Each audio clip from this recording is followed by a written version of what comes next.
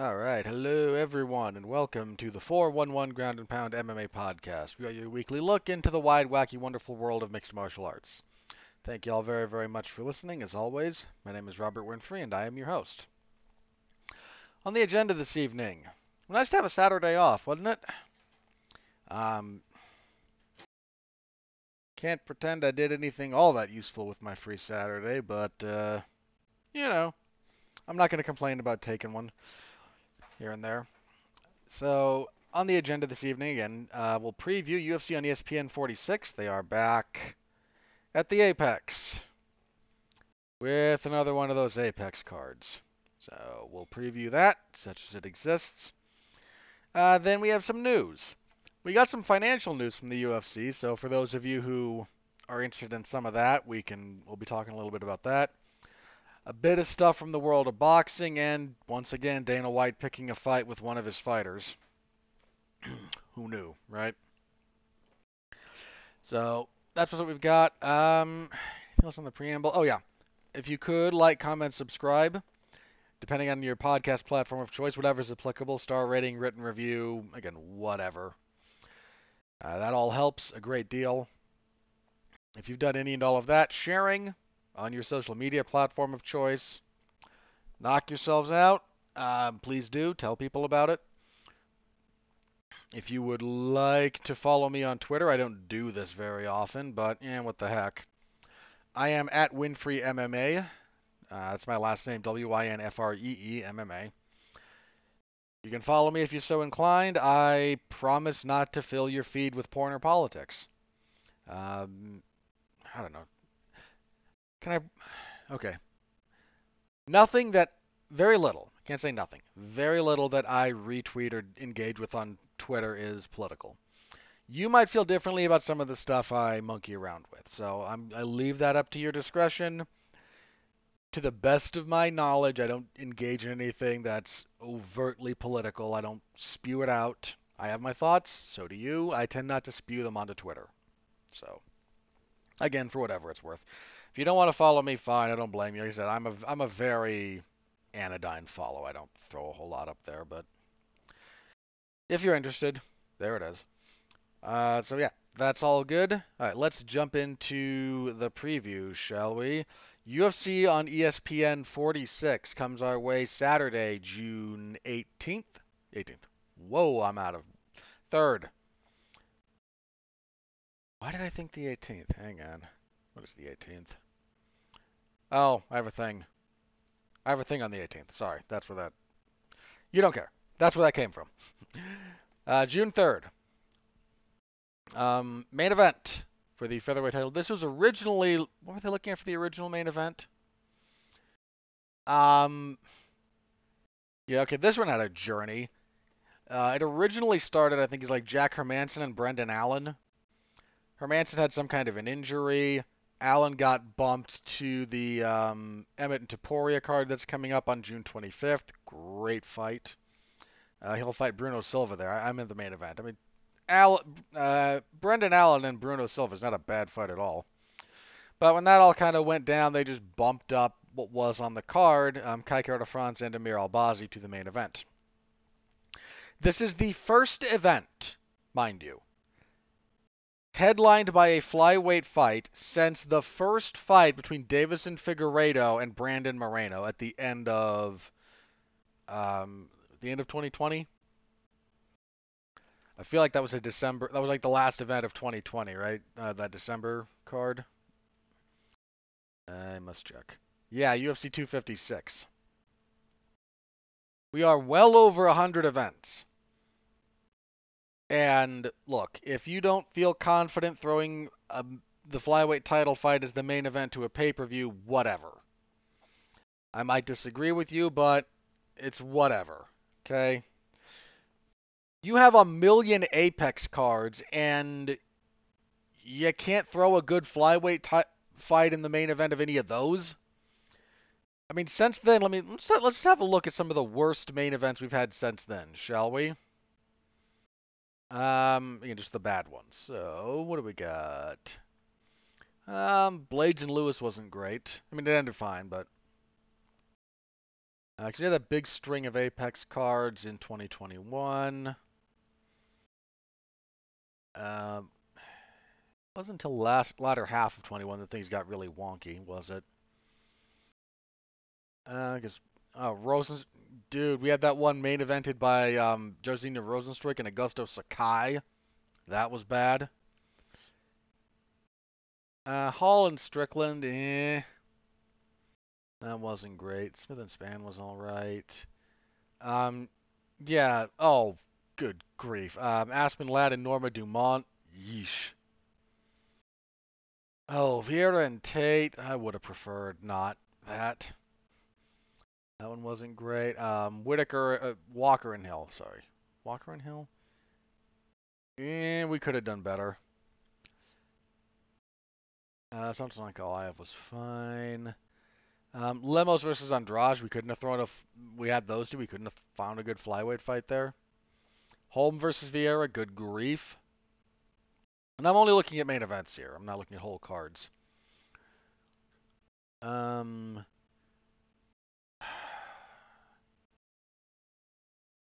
Now Veron Cruz was fine. Mackenzie Dern and Yan Xiaonan. Did not need 5 rounds of that. Let's see. Cater and Allen was fine.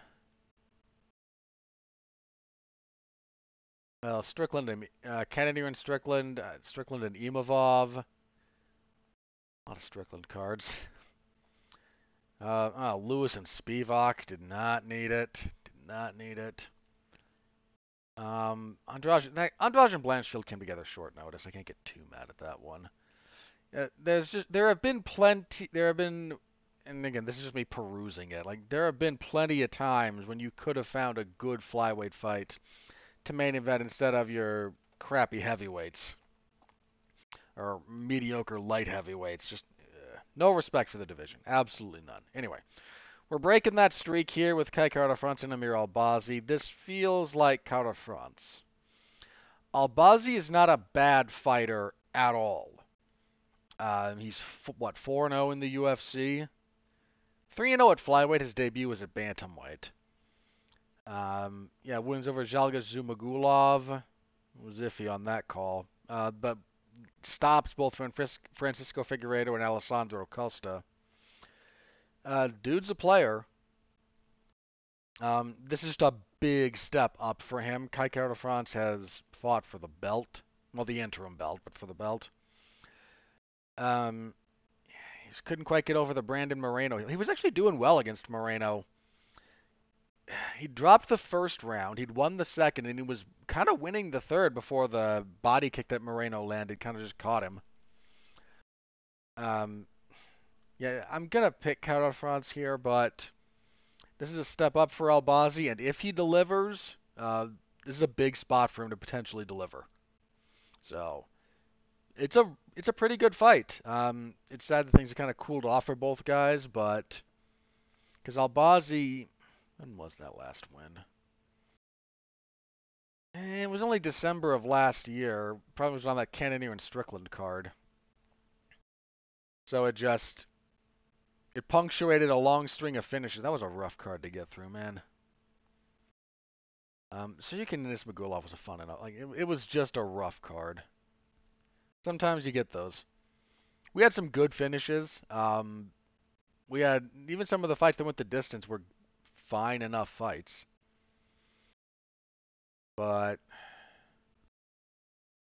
yeah, maybe just the main event being kind of what it was that threw me off. That is throwing me off there. But anyways, 6 months later, Albazi's back. Carter France, when was his fight? Very recently, actually. No, sorry, longer. July of 2022. So he's almost a year out. Good fight. It's unfortunate they haven't been quite as active as you would like. But again, very good fight.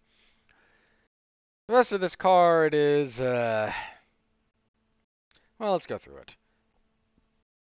Featherweight fight between Alex Caceres and Daniel Pineda. Does he prefer Caceres? I forget how he prefers it pronounced. I apologize if I'm doing it wrong relative to his preferred pronunciation.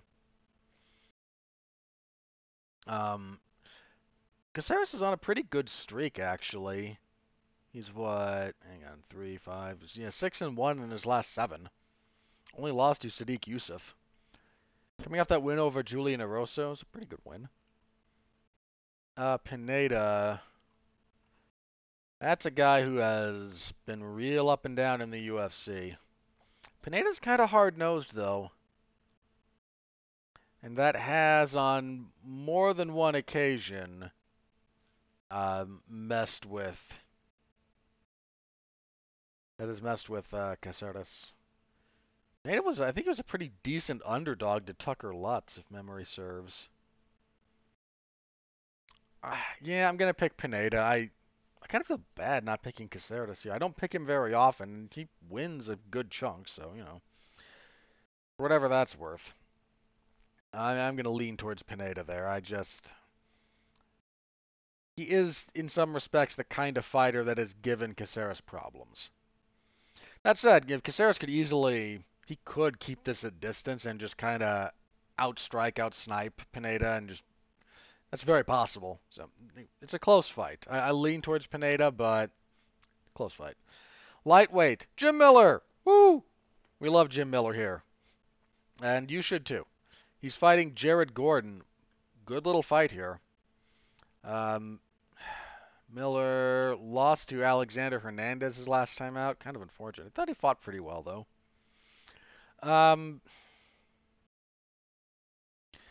I kind of just pick Jim Miller sentimentally at this point. I'm aware that it's not always the smart pick, but I don't care. I think Jim Miller's stated goal at this point is to just still be in the UFC for UFC 300 and to fight on that card because he was on UFC 100 and UFC 200.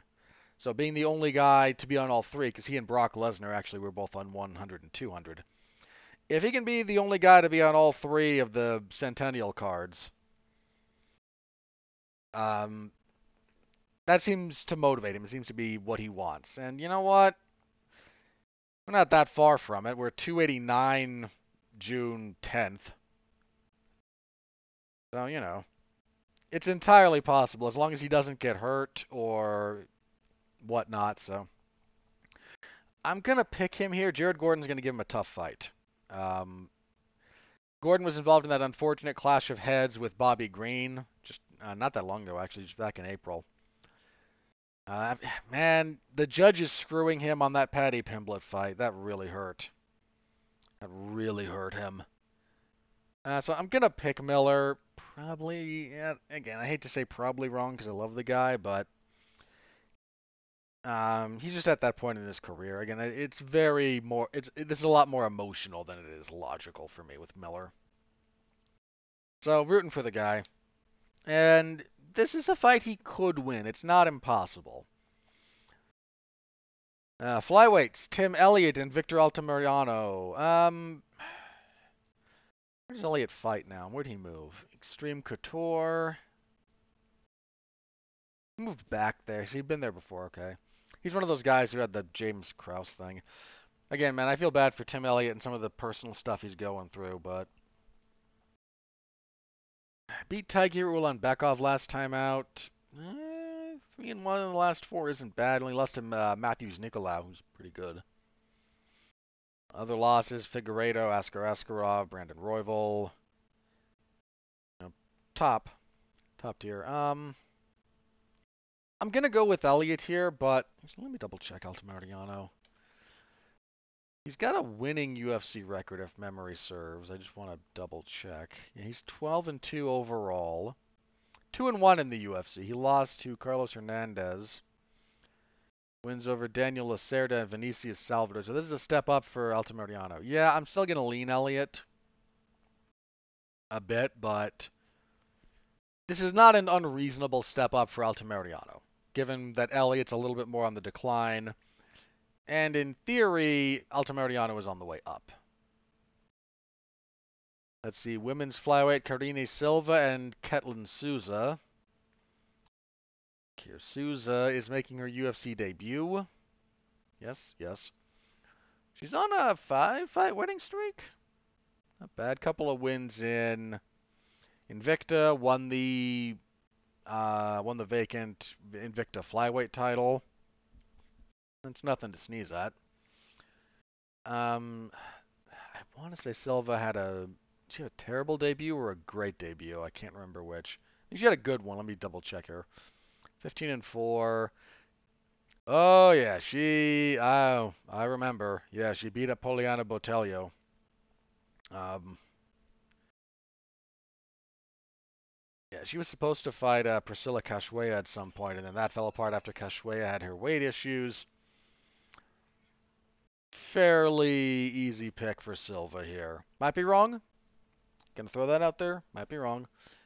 Um, Souza doesn't look like someone to play with, but Silva looked really darn good in her debut. Wow, they buried this fight.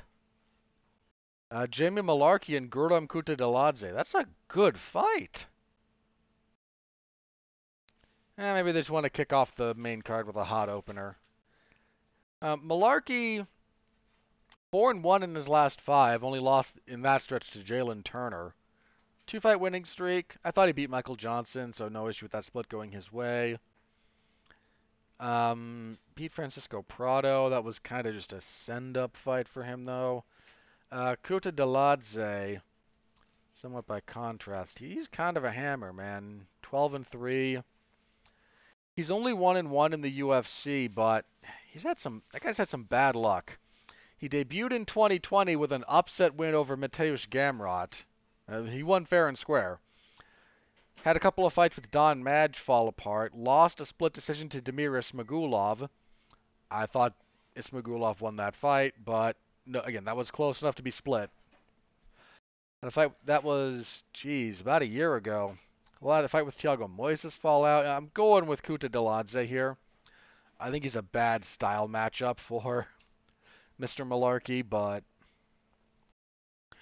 uh, hopefully Kutateladze can get a little bit more consistent. He's got a lot of ability. Now that's the main card. As for the prelims, welterweight Abubakar Nurmagomedov and Lelaizu Zaleski dos Santos. Nurmagomedov, that guy's been up and down a little bit. On a 2-fight winning streak at the moment. Wins over Jared Gooden and Gadzi Omargadziev. You know, as a brief aside, I don't know if I should like how easily I can both remember and intuit some of these name pronunciations, or if I should hate that about myself at this point. I don't know. I genuinely don't know. Let's see. Whereas Dos Santos, that poor guy had a long winning streak, and then injuries, and then the leech. That was a guy who was criminally underappreciated for a long time and seems to have sadly not quite been able to get fights with ranked guys when he needed them. Coming off a win over Benoit Saint-Denis.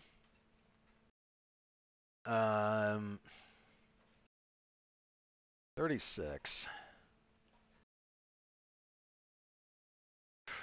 I think this is Dos Santos. This is a step up for Nurmagomedov. Again, he's done some pretty good work thus far in the UFC. Um, kind of, I hate to say fluke, with that weird loss to David Zavada. He is stepping up here. He is stepping up here in a big way in terms of his level of opposition. Because again, Zaleski dos Santos was a top shelf welterweight for a period of time. I think I am going to lean towards Zaleski, but he might be on the wrong side of things. The wrong trajectory is a very real thing for him. Bantamweights, John Castaneda versus Mateus Mendonça. Castaneda lost his last fight. He is, what, 2-2 in the UFC? Yeah, 2-2. Daniel Santos knocked him out. Ooh, it was October of last year. That was a gnarly knockout. Stopped Miles Johns and Eddie Wineland before that, though, and then his other loss was his debut against Nathaniel Wood. That's a tough draw for your debut. Mendonça has fought in the UFC before. Did this change? I'm looking at two different cards. Yeah, apparently Mendonça withdrew. That listing hasn't been updated. This one has. He's now taking on um, a debuting fighter from, is that Indonesia? No, Tajikistan. Why did I think that was the Indonesian flag? Hang on. Yeah, that was just way wrong on my part. Um, so this would be, excuse me, Muin Gafurov. Wait, he's fought in the UFC before, right? Wasn't he the first Tajikistan fighter in the UFC? No, different guy was the first one. This gentleman lost on the Contender Series. He's won two in a row since. Oh, I know why I know this guy. Oh, he had a pretty good. He lost to John Lineker in one championship, but it was actually a pretty good fight. Um, yeah. There were some of his one fights I caught. That's why I know him. Okay. Um, he's not the first Tajik guy in the UFC. Am I confusing him with a Turkmenistani fighter? I'm gonna double check that at some point in the future. Y'all don't care about that. If this was the original opponent, I actually might have favored Mendonça because that he lost to Javid Basharat. That was his first ever loss. That guy's kind of a hammer. I don't know. Then again, man, Mendonça coming to the UFC with less than 10, like his 10th fight was the Javid Basharat fight in his UFC debut. When was that? January of this year. Actually, I might have gone Castaneda either way now that I looked through Mendonça's record. Yeah, I have no problem picking Castaneda here against a replacement fighter. Might be wrong. Again, this guy he's nothing to sneeze at in that particular respect. He's a pretty good fighter. He had a very good run through one, but I don't mind picking Castaneda here. Heavyweights. Andrei Arlovsky still drawing $250,000 just to show. He doesn't have a show and win split. He has a flat fee. He fights Dante Almays. I've joked in the past about not being able to pick Arlovsky, but Arlovsky just had a four-fight winning streak busted by Marcos Rogerio de Lima. Mays, on the other hand, man, like he gets after it, but yeah, I'm picking Andrei Arlovsky to win a fight in the UFC in the year of our Lord 2023. What is reality? Reality is heavyweight, and that's just kind of the way that goes, I guess. Strawweight, Elise Reed and Jin Yu Frey. I think this is Reed. Reed's been up and down in the UFC, going 2-3. Whoever lost this? Sujara Eubanks. That was at flyweight. She took on short notice to get into the UFC. At strawweight, she's 2-2. Beat Corey McKenna. That was fair. Lost to Sam Hughes. Rough stoppage. Beat Melissa Martinez. Lost to Loma Lukbunmi. Her grappling is still a big. Oh, and Fry's not a bad grappler. Fry's on the wrong side of a lot of things, though, man. She's 2-4 in the UFC on her second two-fight losing streak. Poliana Viana stopped her in her last fight. She's 38. I'm gonna pick Reed, and I'm prepared to feel very stupid if Fry just wrestles her to death. If she does, then so be it. I will feel stupid, and I will cross Reed off of my list of people I reliably pick until information changes. Bantamweights, Daniel Santos and Johnny Munoz Jr. That's not a bad fight. Let's see here. Santos, 1-1 in the UFC, beat Julio Arce, lost to Julio Arce, excuse me, and then beat John Castaneda.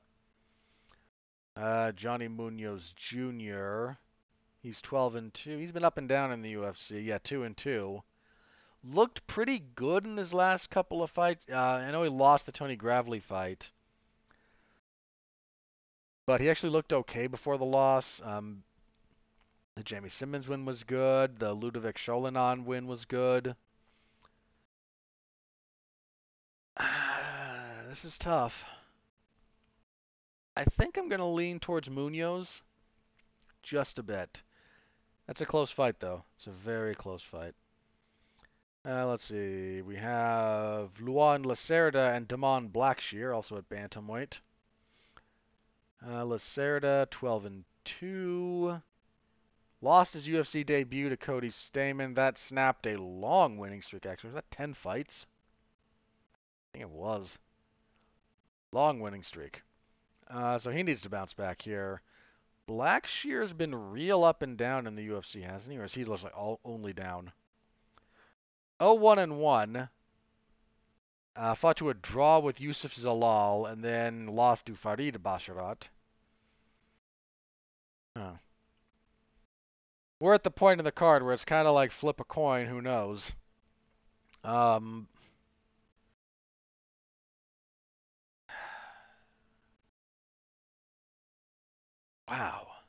You know, I am going to flip a coin. Screw it. Heads. Lacerda. Tails. Blackshear. Heads. I'll pick Lacerda. Again, like, you could go either way on that very, very easily. And kicking everything off, we have light heavyweights because, of course we do. Felipe Lins and Maxim Grishin. Lins looked rejuvenated, coming back down to light heavyweight for the first time in a long time. Yeah, he's on a 2-fight winning streak. Stopped Owen St. Preux his last time out. He just bum rushed OSP. Grishin, by contrast, has been a light heavyweight for a good chunk of time. He's been up and down. He lost his heavyweight debut to Marcin Tybura, beat Gadzimurda Tagulov, lost to Dustin Jacoby. Missed weight for that too, not good. He missed pretty bad too, didn't he? Yeah, he weighed 210.5. Then he fought William Knight, and William Knight weighed 218 for their light heavyweight fight. Logically, this is Lins. Logically. Logical pick is Lins. If you don't mind leaning into the meme, and I don't mind leaning into the meme sometimes, you tend to pick the Russian to beat the Brazilian. If they were in Brazil, I would pick Grishin, just again for the lulz, but it's mid-level light. Again, Lins, I'm curious to see what he does at light heavyweight. He's looked pretty darn good, but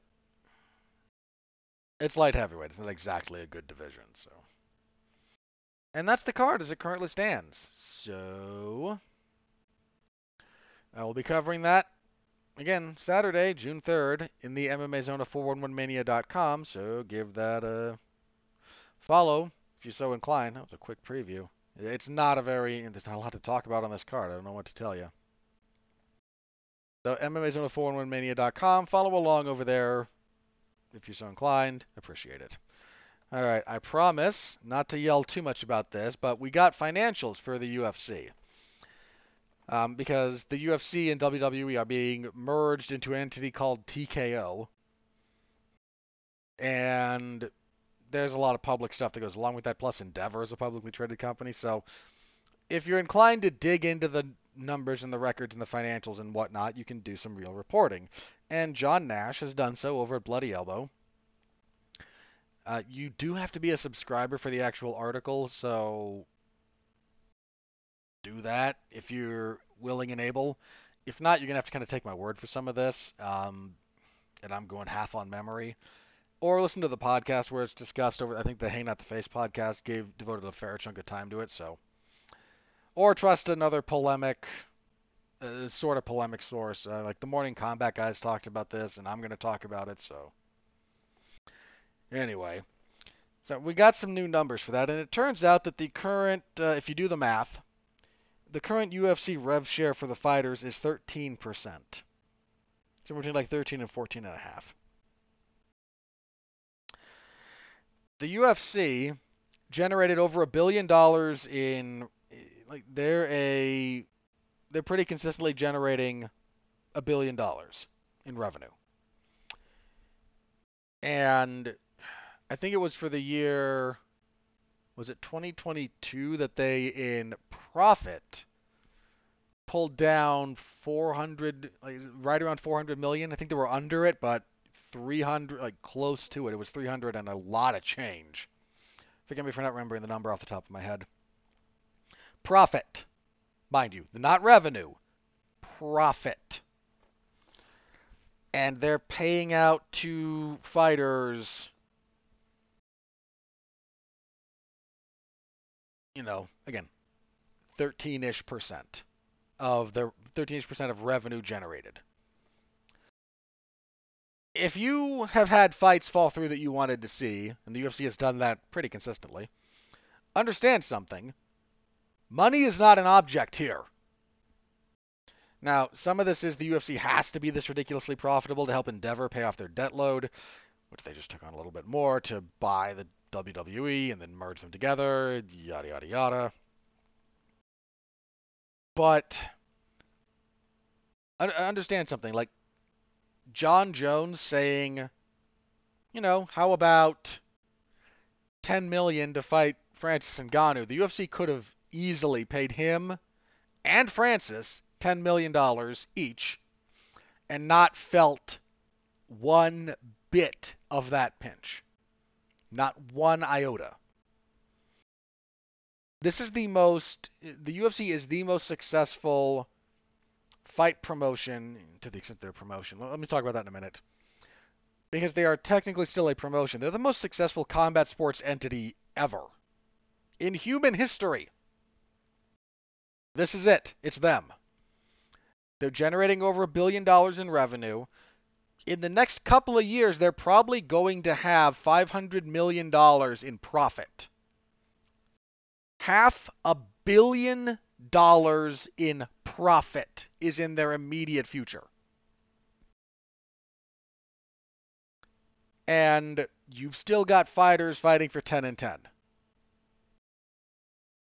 And you've got guys like, it was Temba Gorimbo saying, like, yeah, I was broke. I was broke, living at the gym, and Colby Covington was buying my meals. That's shameful. Okay? That is straight up shameful for a business entity pulling in almost around $400 million in profit to have fighters on their roster doing with those stories. It is shameful. There is no other word for it. And also, look, it's easy to stick up for the fighters at the low end because it's ridiculous. John Jones and Francis Ngannou, those guys, the guys at the top of the card, they're more underpaid than the guys at the bottom of the card. That's not a popular opinion because it's not popular to say no, the highest paid guys are actually underpaid. But mathematically, they are. They are more underpaid than the guy at the bottom of the card. Guy at the bottom of the card needs it more and feels it more, and it's easier to get outraged over. It's harder to get outraged over John Jones because he's openly saying, yeah, when it was all said and done, somewhere around like 5 to 8 million a fight. Now that's still like gross, not net. But it's hard to get outraged for that guy. And I mean, John might not be a great example because he's a personality that you may not care for. I mean, ditto Connor, but Connor's underpaid. He is. But the guys at the top of the card, they're underpaid. More so than the guys at the bottom. The guys at the bottom are just bad PR, terrible human interest stories, and just a horrible, horrible, horrible reflection of the business practices. The guys at the top are losing out. So those guys at the bottom, like, okay, my opinion, the entire show and win split should be done away with. I've proposed this before. Like, I know the UFC won't do this, and I don't have these specific numbers to say, but my hunch would be take your minimum to fight in the UFC. Your minimum is $23,000. That's still not great. But if you are doing what the UFC is doing, which is throwing crap at the wall and seeing what sticks, more on that in a minute, then you can't be. I can understand the hesitance at throwing around a $30,000 to $50,000 contract for everybody in entry level position. Okay, fair enough. You start at 23, you win, that bumps up to 25, you win again, it bumps up to 28. By the time you win 3, you should be making $30-ish thousand to fight in the UFC, my opinion. So that's the graduated scale I'd start with. No show and win. So we're kind of taking that's a basic quality of life thing, right? So we're doing away with the show and win split in the following sense. We cut that. We bump so that's entry, guys. If you want to take everybody else, cut show and win, take everybody's show purse, bump it by, so again, it would be doubled. So if you don't want to just straight up double it to pay everybody everything flat, give them, call it 65%, a 65% bump, right? And then any finish nets any finish, and you get, call it 50, another 50%. You can still have your post-fight bonus. You can still have the discretionary bonuses. But if you want to incentivize action and finishes, having these guys fight over it and then go, well, dang, I didn't get the bonus. I asked for it. I turned in a good fight, but Dana either wasn't here for it or decided against it, or some other suit decided no. I'll never forget this one, man. Who was it that there was a fight? Yeah, this one might. I think it was when Junior Dos Santos knocked out Mark Hunt. He was not given one of the disclosed bonuses because Mike Tyson said to Dana, "No, you got to give it to." It was T.J. Grant. Bear in mind, and I'm not mad about T.J. Grant getting more money, especially after what happened to the poor guy. But this is how you have no control over it, right? And if your fighters, especially the lower end guys, you are desperately trying to have some measure of control. Well, congratulations if you want to incentivize just winning. This is how you do it. You threaten to cut their paycheck in half if they lose, and you provide no actual structure for how your bonuses are handed out. It's just the whim of Dana White or whoever's there, right? So let's put the structure in place to incentivize the behavior you want in a consistent manner. Then you still keep the 50K bonuses that you can give out because they're still good. There's nothing wrong with them. It's the stuff around them, although you should bump those up. Like those should be like $75,000 at this point instead of 50. Again, just my opinion. And you're going to incentivize more action and more finishes because they still want it. The UFC's, sorry, that would be a whole other thing to get into. The entire keep them hungry mentality is backwards. It is backwards because there are other ways to provide the appropriate incentives. Canelo Alvarez does not need to be kept hungry. He goes out there and he fights for a lot of money. Now the NBA basketball players, look at all the guaranteed money that those guys have. So why shouldn't they just be tanking games because it's easier? And there's some similar stuff with the UFC, but you know what? I'm going to talk about this. So hang on, before I talk about that. So the UFC is, again, paying out I've said for a long time, UFC admitted in public we want to keep it around 20%, under 20. And they were talking about, it's probably around 18 on average. I said for a long time, no. It's probably 15 because you look at some of the stuff they include in quote-unquote fighter compensation. They include USADA in that. They pay USADA, this number came out. What was it? I can't remember if it was 2 or 7. They pay USADA either $2 or $7 million a year. Because each individual test costs X amount. So if one, they have to pay them to be on retainer. Then they have to pay for the process. I think it was kind of it's funny when you look at fighters who get tested a lot. Like look at Yuri Prochazka. Do the math on how much each test you're doing of his urine costs. Look at how much money I guarantee you, Yuri Prochazka would rather have the check for what you've spent trying on drug testing him. Guarantee it.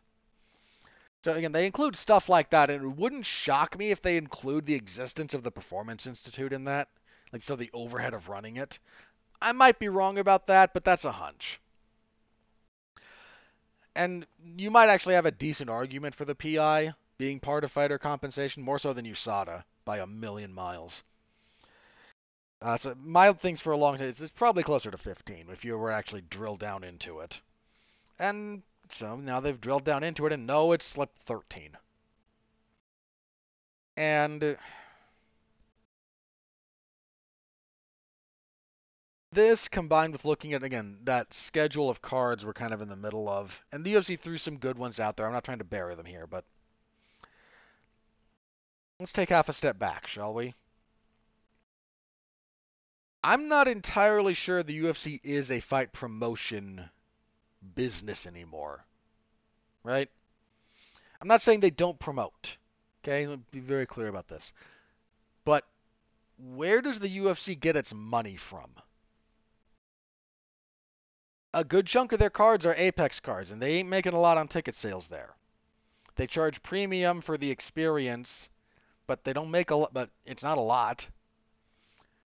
They they've cranked up the ticket prices whenever they do go anywhere. They travel less frequently so that they don't burn out markets. If you think I'm lying about the ticket prices, by the way, look up what they're charging for the return to London. It's almost criminal.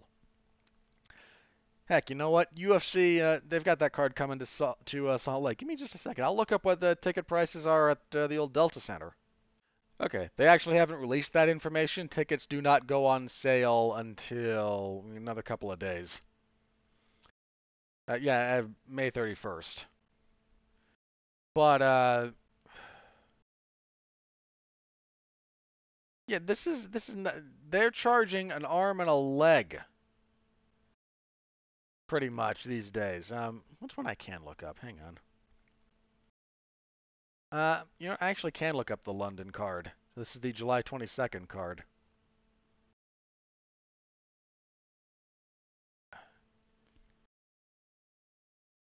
So lowest prices are £200. That's like nosebleeds. We want to get closer. We're going up, we're going up, we're going up. But we're still upper deck here, I'm looking at. Hang on. Let's get off the upper deck.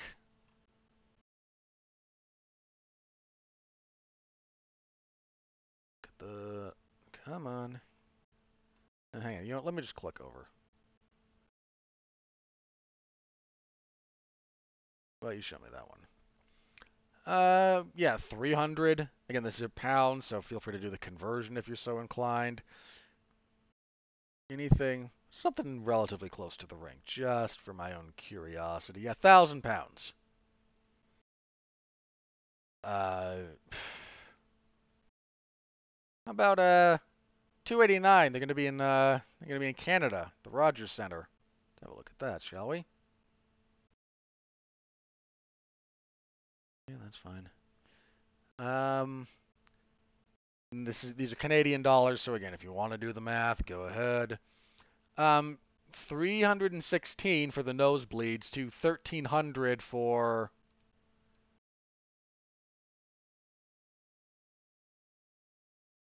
anything floor. Anything floor is going to cost you at least 1,000.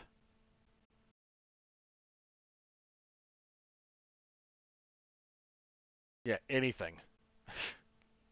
$1,000. So again, I'm not saying they don't make money there, but they're charging an arm and a leg for the experience of going on the occasion that they travel.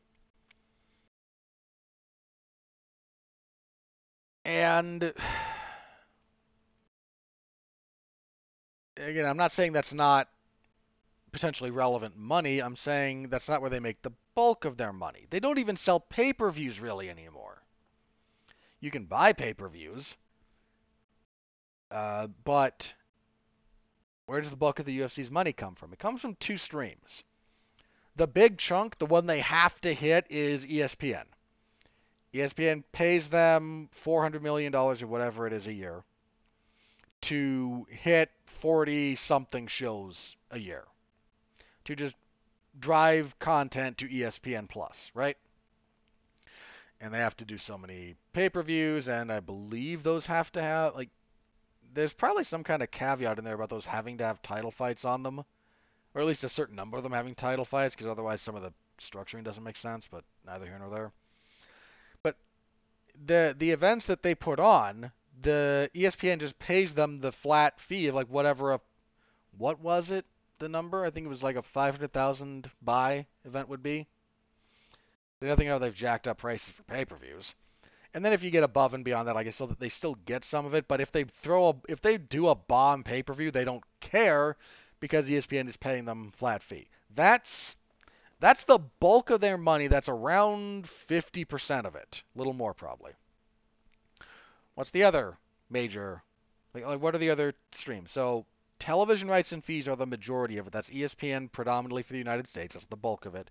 And then whatever they have elsewhere. So Sky Sports, TSN. I forget where they are in Brazil, but again, whatever it happens to be, they collect the revenue from that. They collect money from that. Here's the other thing. All of their sponsorships. Boy, remember when they were worried about the professionalism of the athletes? Now you got shirtless Bert Kreischer on every other corner of the octagon.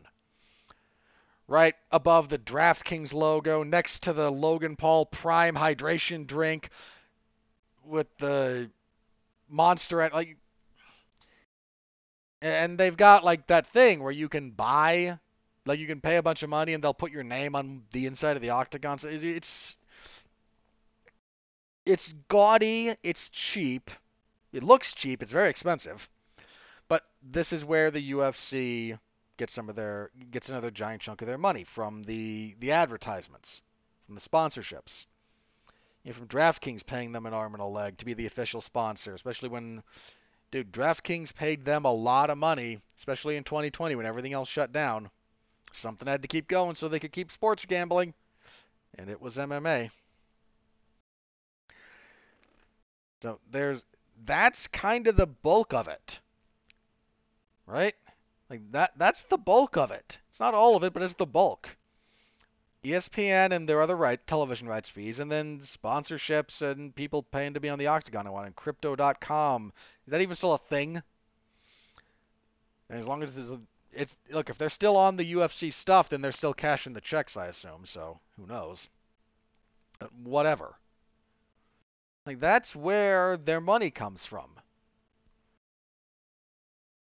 It's not really pay-per-views. They've largely negated the volatility of that. It's not events. A giant chunk of their events every year are held in front of no crowd to speak of.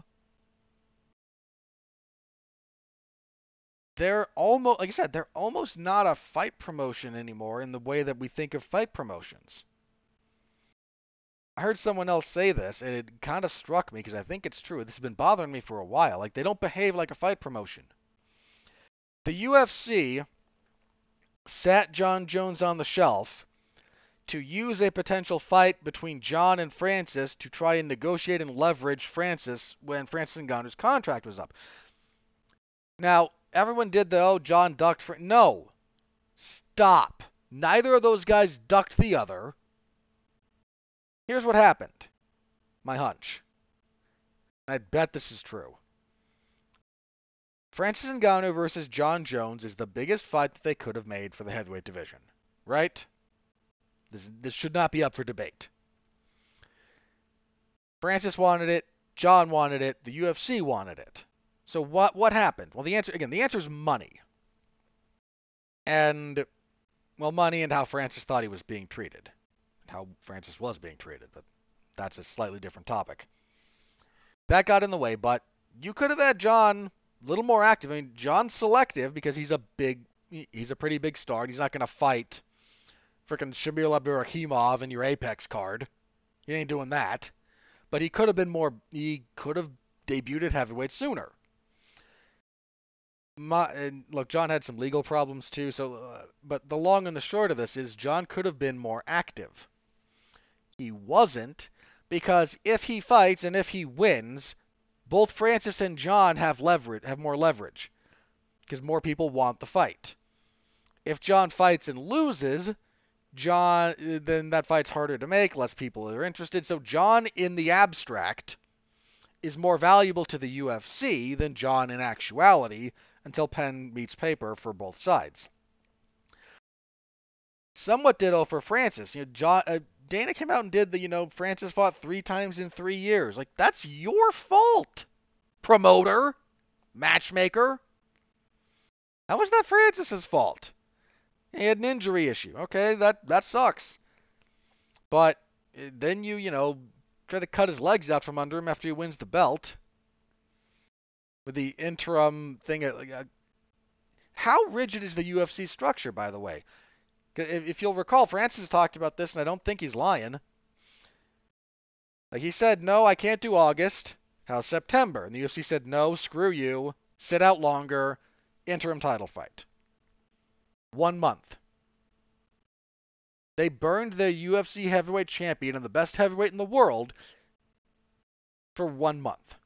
Why? Think about that for just a second. I'm going to circle back to it. So then, again, once John comes back and wins the vacant title. Now, more talking and more stupid talking. But, so, again, like why doesn't the UFC want John Jones fighting more often? Well, because he's expensive. And John's probably not the easiest guy in the world to deal with, I'll grant you. But let's take someone maybe who is, right? What's Dustin Poirier been up to lately?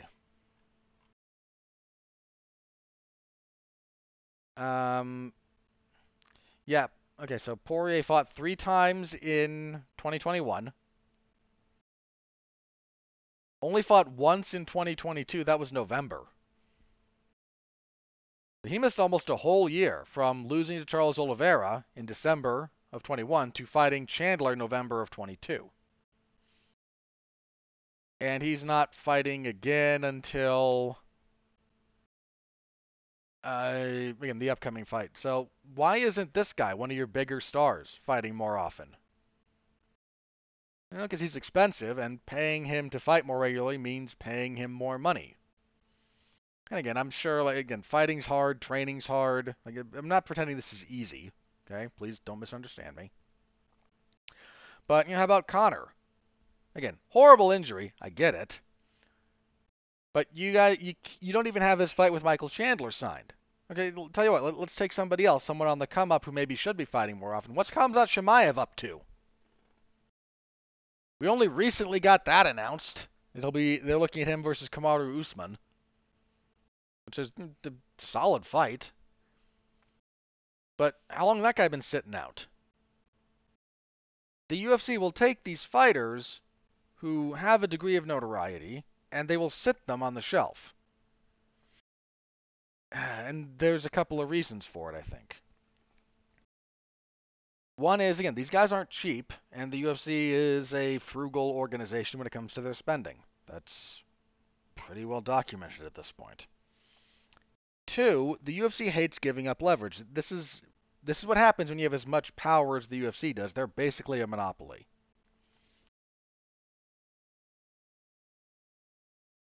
You will act detrimentally to the market and to your own interests in some respect if you value your power and your leverage more than the other things. The UFC will they do this all the time. They will not bend. They will not bend. They will not bend. Screw you. We'll sit you on the shelf for longer. Give you a short notice fight. We'll extend your contract umpteen years. By the way, our contracts are more restrictive now, so your contract doesn't actually start until you have your first fight, but once you sign the contract, we own you. And then, again, We'll keep rolling things over. Your sunset clauses are a little bit harder to activate. Oh, by the way, you can't sue us. New contracts for fighters. Now they relinquish the right to be part of a class action lawsuit. Any disputes must be settled via arbitration. They behave this way because their market influence and their power is more important to them than the actual health of the market.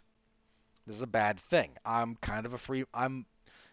more of a free market guy. Being a free market guy doesn't mean no oversight or intervention. It means very, very little. Because if you do no oversight or intervention, you do wind up with monopolies. So, again, finding that balance, you can have a debate. Again, but more free market capitalist, generally speaking, me. But that doesn't mean there is no room for law and oversight in the market. That's not what that means at all. If you're a more extreme free market guy, it can be, but I'm just not that extreme about it. And that's kind of where we are now. The UFC they will take substandard action to preserve their market position over and over and over again to the detriment of primarily fighters. Occasionally fans if fans care enough. And that's just kind of what they do. So you'll get Sean Strickland fighting a dozen times a year. I mean, that's an exaggeration, but in main events for Apex cards because that's where they make their money. Think about this. Again, you got all these events that are happening, some of them in smaller venues, some of them in front of no crowd whatsoever. Because what the UFC cares about is their ability to generate content for the streaming service for ESPN Plus.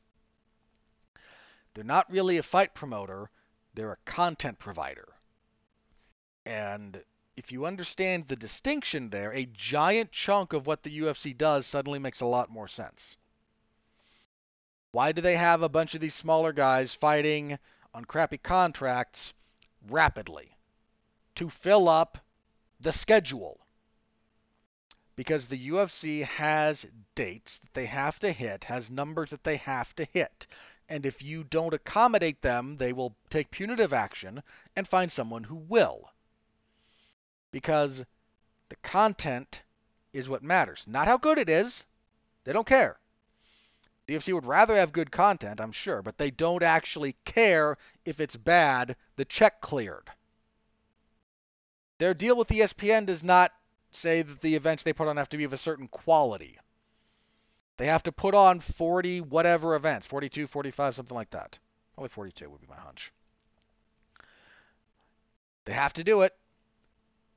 They'll pull homeless guys off the street as long as they're sanctioned by the Nevada State Athletic Commission in the Apex. They would do bum fights just for the content. Because that's what they have to do. They have to hit content minimums. That's what they do. More than anything else, that is what they do. So, anyone that costs more money, they're more careful with, especially if they're not traveling as much, they don't have to sell tickets. They're more careful with that. And no, they will not be leveraged because all they have to do is hit the date. And if you're on board with that, fine, we'll be cool until they use you up and spit you out. And if you're not, well, screw you, go somewhere else. And this is just the machine that we live in. And again, there's a lot of people who think about it the wrong way. They think about it like a fight promotion. It's not really a fight promotion. They think about it like a sports league. It's not a sports league. More than anything, this is a content generating venture. That's what it is. They fill ESPN Plus with cheap, disposable hours. That's what they do. And yeah, that's kind of what they are. More than anything else. And they occasionally take up time with all other business ventures like Dana, dude, I forgot the Howler Head, which is like Dana White's vodka flavor, not vodka flavor, excuse me, like banana flavored, like banana whiskey, banana rum. I don't know. I don't drink. I don't care. But the Howler Head logo that you see, like that's Dana's booze company. Like the compensation for it being like what it paid, put air quotes around that, to be on the UFC the mat was a part ownership to like endeavor of Howler Head. And there's nothing. I don't think that's illegal. You'd have to be a bit more in tune with the nuance of business law to, but I don't think that's illegal. I don't think it's illegal to, as compensation, sell, uh, percentage ownership in another company. I might be wrong, but I don't think so. But hey, good to be Dana White's thing, or the UFC social media just be like, hey, power slaps of things. Oh, piss off. Not devoting any more time to talking about that abomination. But again, when you start thinking about the UFC as just a content mill, so much of what they do actually starts making sense. Whereas if you think about them as a fight promotion, a lot of what they do doesn't. We'll get to that when we talk about Aljamain Sterling in a second. I'll be brief. I had talked about this for a while, so I'll try to be brief with the rest of the stuff we're going to talk about here. So let's move on.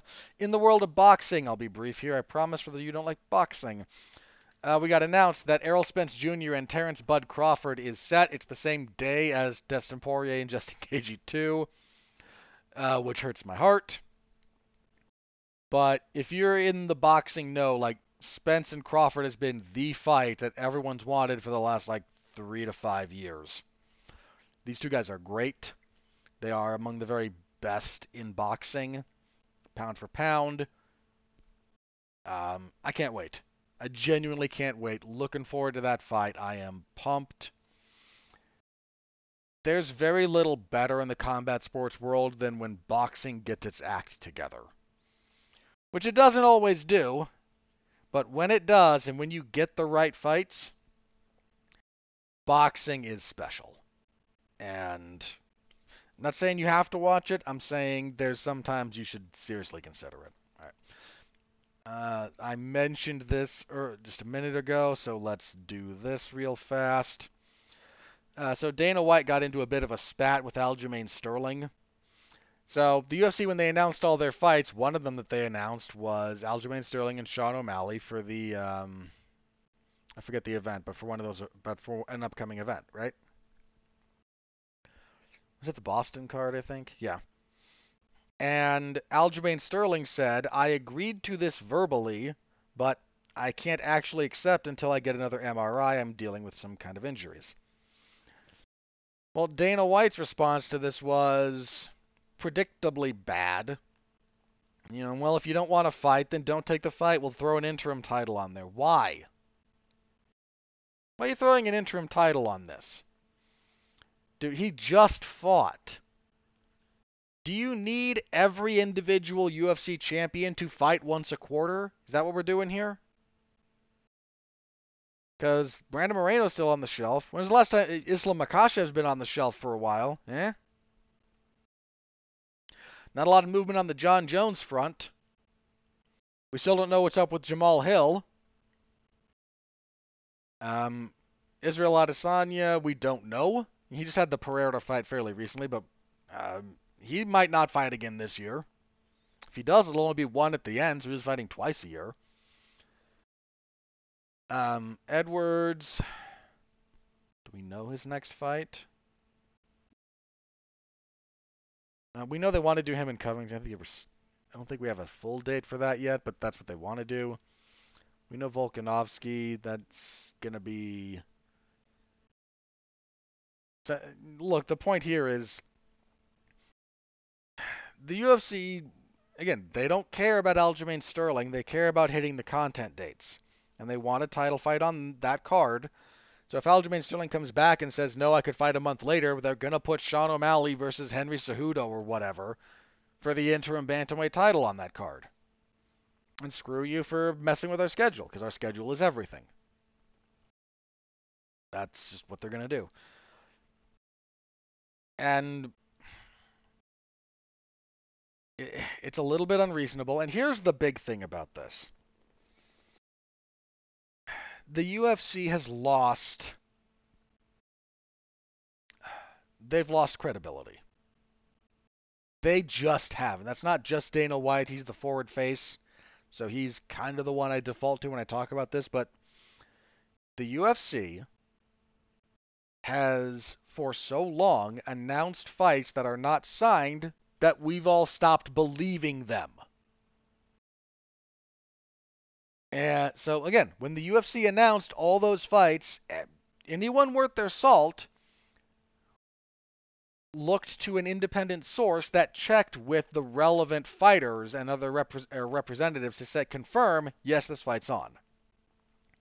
So when people reached out to Aljamain Sterling and he said, I've agreed verbally, but I haven't signed anything, now Dana's annoyed that he kind of looks bad. You announced Robert Whittaker and Paulo Costa for Australia and then pretended that was a thing for months. Well, Costa said, not signed, fake news. Literal fake news coming out of the UFC. I don't like using that phrase, but they were lying to you. Us. Dana White has lied on the record multiple times. He cannot be taken at his word. Full stop. That now extends to the entire UFC apparatus. You should have no faith in them when they announce things until you see it confirmed by other people. Other people that you know have reached out to the appropriate parties, or the fighters themselves confirm it. Because that happens. But the UFC's word means nothing. It means nothing anymore. And Aljamain Sterling, another example of that, and Dana White got pissy about it. And again, here's the other thing about this. I don't know what the UFC's problem is with Aljamain Sterling, but they seem to have an axe to grind. In terms of like the schedule they're trying to enforce upon him, who they're putting him against. This is either slightly more popular or, for their perception, easier to deal with fighters. I don't know. He's just one of those guys, I guess, that the UFC's decided we don't really like you anymore, if we ever did.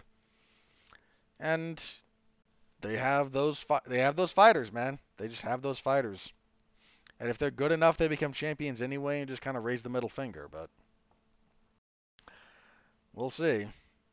So that is a thing that we're dealing with now. So we'll wait and see. We're still waiting on Aljamain Sterling to confirm. And if he's healthy, he'll take the fight. If he's not, he won't. That's one of those weird fights because O'Malley is about as tall and long as Sterling. So some of Sterling's physical advantages that he relies on aren't quite there. But O'Malley's grappling is still a big question mark. Well, big question mark, kind of the wrong phrase. Against a guy who fights like Sterling does, that's a big liability. But O'Malley hits pretty hard. So that's one of those fights that I tend to think is, even if it goes back and forth, it's going to go dramatically back and forth. Like, that's not going to be a... If that's where one of them wants it, it's going to go their way pretty heavily. So we'll wait and see what happens there, but that's where we are. So yeah, Dana White beefing with another one of his fighters. Film at 11. Alright, that's everything I've got written down, so let me check Twitter, see if anything crazy is broken. If not, we will get plugs and get out of here. Nope, nothing new, so plugs. What do we got this week? The usual, I covered Raw the last couple of weeks, so not doing that anymore at the moment. I believe Tony Acero is back on duty, so good for him.